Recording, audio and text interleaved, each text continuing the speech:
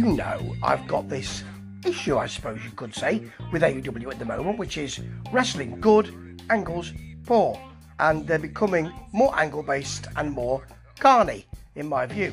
If they don't watch it, they will become a WWE. Rampage this week started off with some good wrestling. Good wrestling. Cole versus Dark Order's 10, I didn't have any kind of finer feelings about that. I didn't think it was going to be particularly great. It is really good.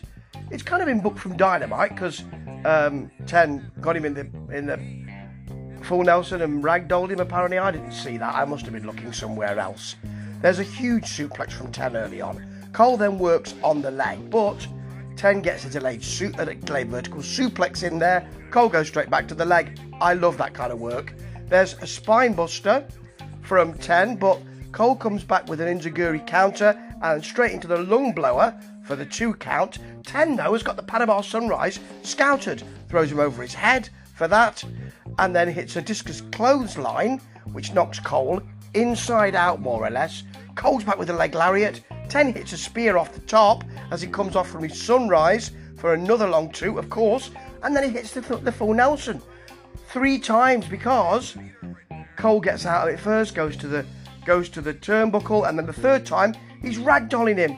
He pushes Aubrey Edwards into the corner, gets the mule kick, and then I suppose it's a drive-by, it's a knee, isn't it? I don't know what it's called. I'm not particularly bothered. For the pin. Good match, though, that.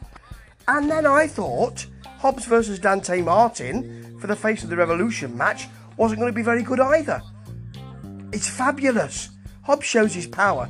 I mean, early on, Martin hits some drop kicks, gets onto the top rope to leap off to the outside. Hobbs just shakes the top rope. That's simple, isn't it? If he ruins that, then washing lines him, puts him over the top rope with the abdominals, with the abdominals and all that, and then barges into him, and he flies, does Martin, halfway down the walkway. Then in the ring again, Hobbs hits a Beal. Martin's got some faces with him going, "Oh, blimey." Then he gives him another Beal. He must fly 20 feet in height. A lovely flying uppercut from Martin, though, brings him back into it, and a fantastic corkscrew tornado. But Hobbs gets the win. It was a pick-em fight. I didn't know who was going to win that. He wins it with a really sweet spine buster, to be honest. And that's a good match. Then we've got Serena Deeb's 5-minute challenge versus Angelica Risk, who gets some offense in, but not really enough. And we're still... I like that 5-minute challenge. Professor Deeb's 5-minute challenge. I do like that. And it's set up really well, this. By the way, no CM Punk. Yeah, you see? That rule is still holding. Oh, blimey, I forgot. The main event, Trent Beretta versus Jay White. Yes, this is set up well. These two can go, and I hope they don't mess up this main event by overbooking it. Well, and that main event was what we expect from Jay White. A knockdown drag-out affair, very close actually.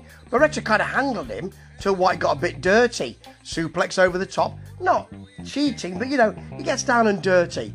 He planted him on the apron, hit a dragon screw, and then mocks Tanahashi's guitar playing as Taz said, not even here.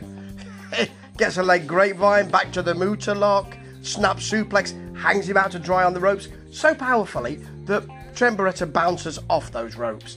Then hits a flatliner, deadlift German suplex. It's wonderful to see White do this, but he's not going to be in the ascendancy for too long because his moves, his matches, should I say, tend to be, as I say, knockdown and drag out affairs. Out of the ring, he hits a sort of underlock and overlock headlock suplex, quite well called there by Taz, into a chair. But Beretta comes back with a backdrop suplex, a pile driver for a long 2, gets overconfident, thinks he's going to go over the top.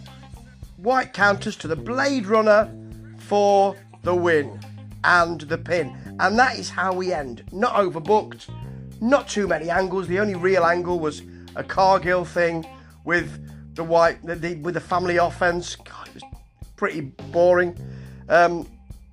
Even with Matt Hardy's shenanigans. But matches, good wrestling matches, not too many angles. That's the way to do it. If only Dynamite could do that. This is one of the best rampages I've seen for ages. And by concentrating on wrestling, it becomes a slam dunk. Ta-ta.